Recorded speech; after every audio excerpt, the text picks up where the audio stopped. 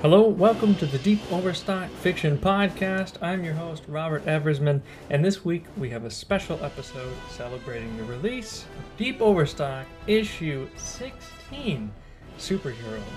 You don't need super hearing, man. Just sit back and enjoy. Let this league of super stories and poems avenge the villainy of boredom. Tonight we will hear work by Nicholas Yandel, Timothy Arliss O'Brien, and Michael Santiago. Our first piece is a public service announcement on behalf of all your heroic friends by Nicholas Yandel. Yandel is a composer who sometimes creates with words instead of sound. In those cases, he usually ends up with fiction and occasionally poetry. Nick works as a bookseller at Powell's Books in Portland, Oregon, where he enjoys being surrounded by a wealth of knowledge as well as working and interacting with creatively stimulating people. He has a website where he displays his creations. It's nicholasyandel.com. That's Nicholas, YANDELL.com. Now, here's a public service announcement on behalf of all your heroic friends by Nicholas Yandel. All your heroes will fail you, no matter how super they are. Tremendous strength, endurance, and speed, lapping the limits of human capacity, decisively shattering known possibilities, may not be all it's cracked up to be. If great power comes with great responsibility, are you sure your heroes are up to the task? It's exceedingly stressful dwelling in the shadow of presumed perfection, on the edge of a knife in that arduous role of what you require from them.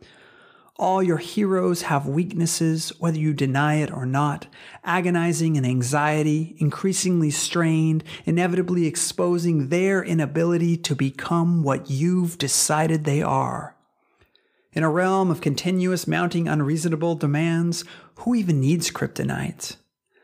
Falling apart under duress, life-altering decisions in split-second durations, the lingering regret of every botched attempt. All your heroes will burn out like supernovas and falling stars, succumbing to exhaustion and escalating frustration, always just one step away from becoming your villain. When filters lapse and words spill out, or absent-minded actions falling outside the presence of your lofty expectations, who will actually survive the inferno of your disappointment? Desperation can lead to sinister possibilities. Bitterness has power too, at least for a while, devouring anger's energy with no satiation, empty and shriveling up from lack of love and sustenance. All your heroes have failed you, will fail you, are failing you now, whether you know it or not, or don't want to hear it, or don't believe it. Your heroes will always fall short, so maybe give them a break. We're all living complicated missions to this planet, to its people. Heroes and villains and all those under that graphic blue sky. We long for acceptance, strive to be valued, including those up there, tired of their towers, longing to be seen as simply human again.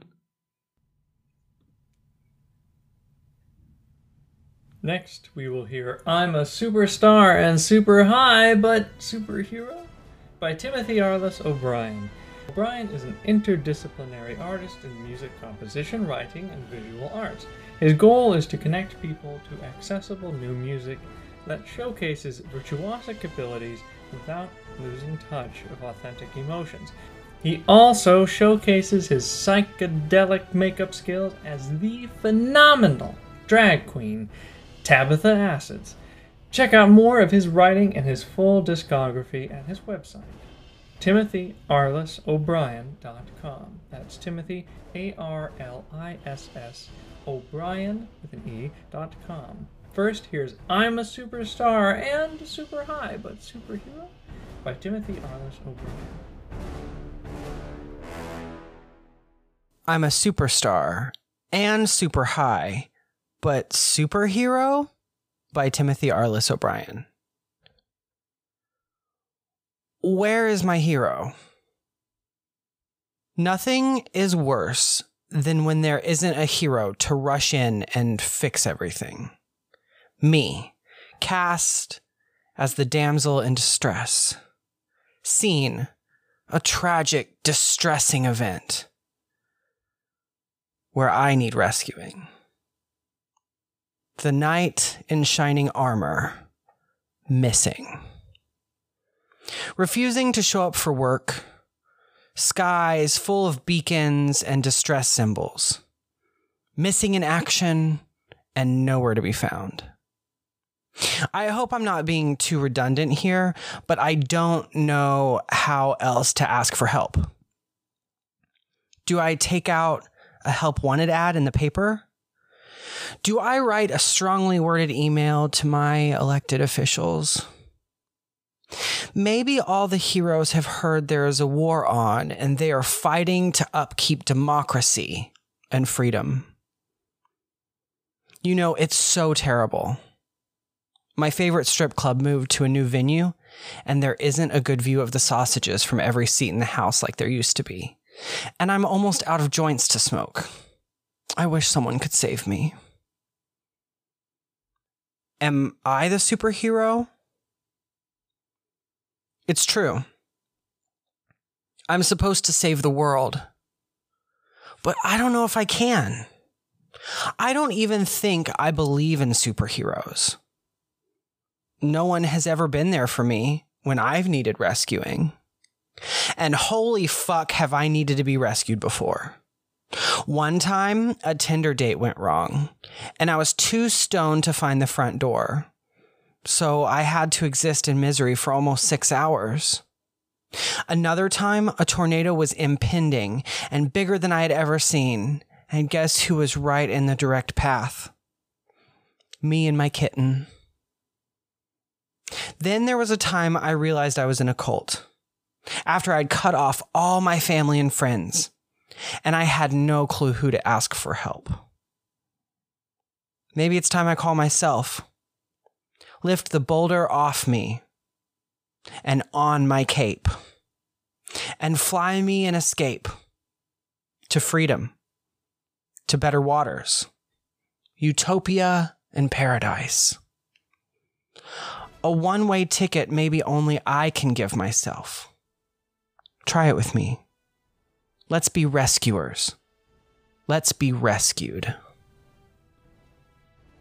And to end tonight's reading is That Invincible Bastard by Michael Santiago. Michael Santiago is a serial expat and traveler and writer of all kinds. Originally from New York City and later relocating to Rome in 2016 and Nanjing, China in 2018. He enjoys the finer things in life, like walks on the beach, existential conversations, and swapping murder mystery ideas. Keen on exploring themes of humanity with a fictitious context and an aspiring author. Now, here's That Invincible Bastard by Michael Santiago. That Invincible Bastard by Michael Santiago. The resounding, deafening cries rattled the interior panels within the cylindrical titanium rotunda. Screams emanated through the adjacent halls while blinding rays of teal light flooded the structure. The temperature dropped and increased without notice, and the entire floor reverberated as the screaming ensued, heightening in pitch. Such was the routine for Logan, former hero and figurehead of the Vindication. Across the room, a tempered glass box elevated 40 feet off the ground housed the control room for the central dome. Inside, lab coats operated panels intended to quell the trapped Titan. Head Chief Monroe, the overseer, pressed a large flat button to initiate a loudspeaker inside the dome and softly stated, "Do you understand the composition of the human body, Logan? An intricate interwoven network of fibrous tissue confining muscle to bone and bone to bone. The myocardium beating and pulsing blood, delivering oxygen, the vital nutrients to every intentionally placed organ, with the cerebrum firing synapses at unfathomable velocity. As Monroe continued to speak, Logan sat up and fixed his attention, gazing upon the glass box with intensity. His feet planted firmly on the glossed marble tile. He stared at Monroe with utter hatred, and the vibrant teal hue in his eyes grew brighter. An enormous shockwave rattled the interior as he began screaming, rippling the panels across the ceiling. And then, launching a teal beam from his eyes aimed directly at Monroe, he grew angrier, yet to no avail. The barricaded encasement remained intact against his calamitous tantrum. Now imagine a god walking among such delicate light forms, fragile forms. A whisper would be enough to decimate organic life into a pile of viscous goo. A single twitch capable of obliterating cities. A mere mental breakdown is enough to disrupt the forces which adhere to natural law. Absolute decimation, human extinction, all within your grasp, Atlas, if you so willed it, Monroe stated. Rage compounded and conflated within Logan as he recalled his moniker, Atlas. Aware his ocular photon blast could not crack the structure, he began pounding his hands impetuously onto the marble floor. Each thud rippled and splintered the surface, yet titanium sheathed the entire dome. Then he placed each hand onto the ground and began to fluctuate the temperature from a scorching 1800 degrees Fahrenheit to a negative 100 degrees below zero. Neither range was enough to melt or shatter the prison. The scope of his ability was a spectacle on display, with every show of power solidifying the position of Monroe's stranglehold. Once more he spoke. And as the world cheered and applauded your arrival, your ego proliferated. The world embraced you for the nobility you masqueraded, not for the calloused hero antics that marginalized you from the rest of your team. However, those who inhibit logic knew something like you could not be contained, that it was simply time abiding your true nature. You do remember your true nature, Atlas. Sapped and frustrated, Logan sat onto the floor, locking a steely-eyed leer with Monroe. It was Tuesday. A gaggle of patrons embraced you and your vindication.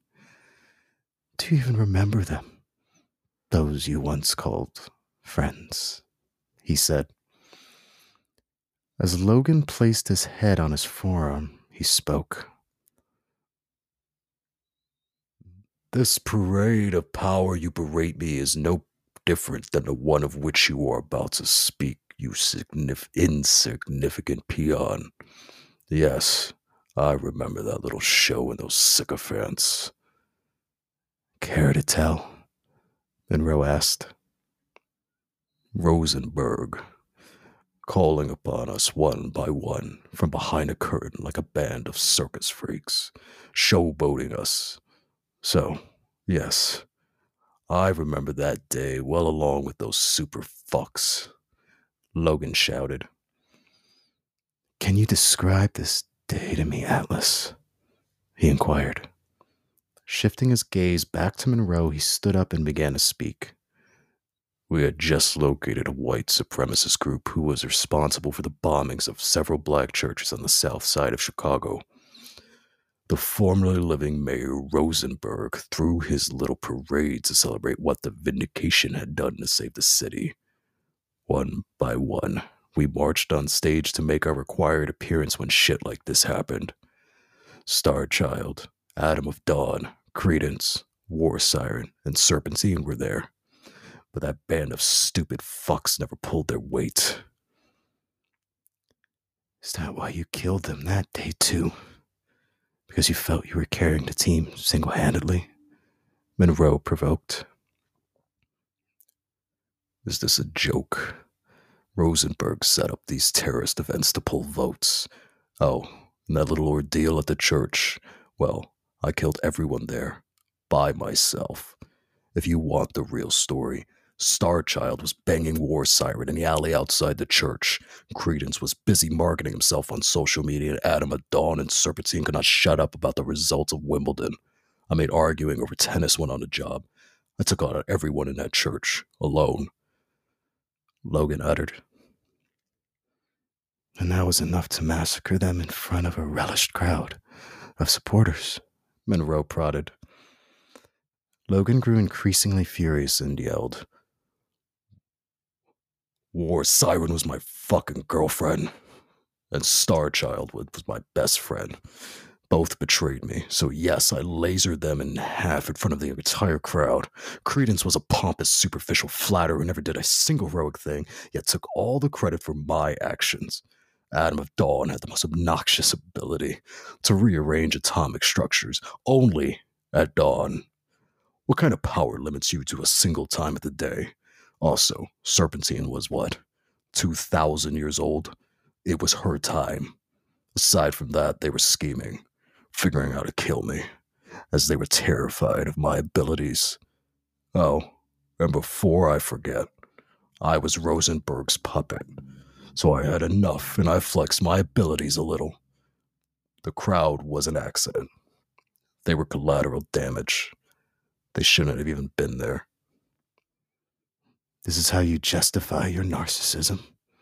Through ill-equipped inabilities of those around you?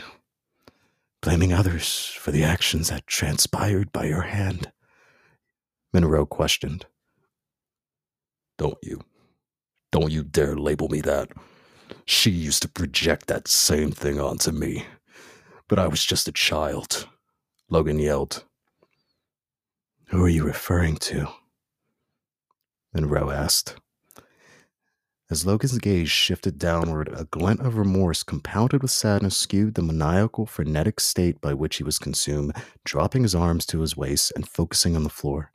A tear plummeted to the titanium surface. He began to reflect on the questions asked, forcing them to look within and dial back to the moments defining his upbringing. Envisioning his youth, he recalled the myriad of abuse Clymene, his mother, doled out. You good-for-nothing little shit. Get over here. I told you that you could not just say whatever you wanted. This is my house, and I demand respect. It'll be given to me one way or another, or so help me God. His mother screamed. The nude, adolescent Logan was kneeling on a bed of raw rice with the pressure of the grains piercing his skin. Weeping silently, the cruelty exerted was unequivocal to his action, yet she only focused on raw rage. It satiated her agony with an unbroken cycle of abuse. She did not offer a reprieve for the young boy. Punishment in place of compassionate discourse formed the basis of his youth. Now get up. Put on your clothes, and the next time you're disrespectful, it'll be worse, she shouted. Clasping the ground, he pushed himself up as his knees were embedded with rice. A bloody trail of crimson despair followed Logan to his bed, and as he sat down, he wept in solitude, naked and afraid. These tears were not due to the pain inflicted upon him, but for the person his mother was. Clymene shattered, cemented ideals of how a true mother should be. But Logan still tried to justify the actions hurled towards him. His internal dialogue convinced him it was just and deserving, that he was exactly what his mother told him he was. Their perpetuated anguish passed through the ages, with Logan as the passenger of her pain. Before he could pull every grain from the wounds they formed, his mother yelled, This rice and this pity party trail you leave isn't going to clean itself. Sliding on his undergarments and grabbing a rag with dried blood, he began to clean the scarlet drops from the hardwood floor. Sweeping up the rice, he glanced at his mother as she spoke to herself aloud, regurgitating religious passages and further demeaning her offspring. Pacing back and forth, gripping a crucifix around her neck, she muttered, God, why did you give me a girl masquerading as a boy? He's lazy, disrespectful, useless, and acts like he's the one in charge. And then when I get mad, I'm the bad mother. I'm tired of having to deal with such a disrespectful child. Logan, calm down. Monroe's voice echoed. Once more, a teal-blue hue emanated from his eyes as he began slamming his head into the titanium cell walls. If it were not for her, I wouldn't be this fucked up. I didn't mean to kill anyone. I wanted to lead. Be a hero. But I became exactly what she told me I was. Just never stopped. Until one day. It did, Logan replied. Smashing his skull against the interior, a flood of memories verbally poured out. He offered vague mentions of his abuse, aloud as he said, "All of the time she berated me. She told me I was a girl because I did not carry my weight in the house like a man. She would then tell me to stop acting like a big tough man when I was silent. The back and forth, forcing used bars of soap and jalapenos down my throat when I spoke against her abuse. Then she threw my recently deceased pet into the trash instead of burying it with me. The older I got, the more calloused I became until she threw me against the wall so hard my spine cracked. Which was the first time I realized I was more than just a helpless child." "Is this when Atlas emerged? When she threw you?" Monroe questioned. Pulling back, he offered a single nod and said, "Yes." I picked myself back up and looked right in her eyes as I scorched concaves through each eye socket. The years of anguish manifested into awe, unrelenting power. "Atlas, Logan, you decimated the entire city, murdered your comrades, exerted godlike power onto innocent bystanders who'd offered you nothing but praise. This travesty cannot be misconstrued as a trauma response. You were a herald who wielded unfathomable big capabilities, which instilled terror. You can't be allowed to do whatever you will, nor can you continue walking among us to commit such an act again," Monroe stated. Monroe backed from the panel and offered a stern nod to a man sitting at a switchboard who then proceeded to push a series of buttons in sequence. The titanium encasement was not a prison. It was a death chamber. Logan's Iron Maiden. Toxic fumes spilled through a vent adjacent to his bed, and then he placed his hands onto the floor as rage consumed the unruly hero. The temperature rose vigorously, eventually exceeding his initial limit of 1800 degrees. The cell began to liquefy around him, and then he howled as the temperature output now surpassed the sun. Through the thick black plumes, globs of boiled titanium pooled around his feet. Inching each step forward, he raised his left fist and catapulted through the glass box above the room. Looking at the lab coats drenched in fear, he said, "Did you think you could kill me? Shame. You must not have given my dossier a thorough read. I cannot be killed. I'm invincible." His hollow gaze evoked dread as he demanded Monroe's presence. Terror paralyzed the lab coats as not a single word was muttered. "Do you think this is a fucking game? Where is he?" Logan demanded. Logan picked up one of the lab coats by the base of his skull and applied an insignificant amount of pressure, which was enough to combust the man's head, splattering fragments of skull and cerebral goo across the room. "Now, will you tell me where he is?" Logan demanded. The invincive titan gleamed upon every lab coat. His gaze jutted as the teal hue in his eyes began gleaming. Exerting his ocular blast, he tore flesh from sinew and ravaged the interior of the control room. A crimson brandishing coated the space. He took a few hollow steps forward and noticed a dossier on an adjacent console. Grabbing the file, he read to himself, "Project Lapetus, the Deity Destroyer." As he perused the document, he noticed an antiquated black and white photo dated 1967. In the image, a chiseled, muscle-bound man was clasping the hands of what appeared to be his mother climbing, as they were both standing next to Monroe. They appeared gleeful, as if it was apparent that climbing was pregnant. Behind them, old Greek ruins littered the background. Unable to comprehend the imagery, he gazed upon the dossier once more and said, I'm going to find you, Dad. And you're going to tell me everything. This concludes episode 1 of our special event celebrating the release of our 16th issue of Deep Overstock Superheroes. You've been listening to the Deep Overstock Fiction Podcast. Join us again next week, and don't forget to submit to our next issue, Beekeeping. Did you think it could be anything else? Yes, beekeeping, my friends, before May 31st. Visit deepoverstock.com/submissions for specific guidelines.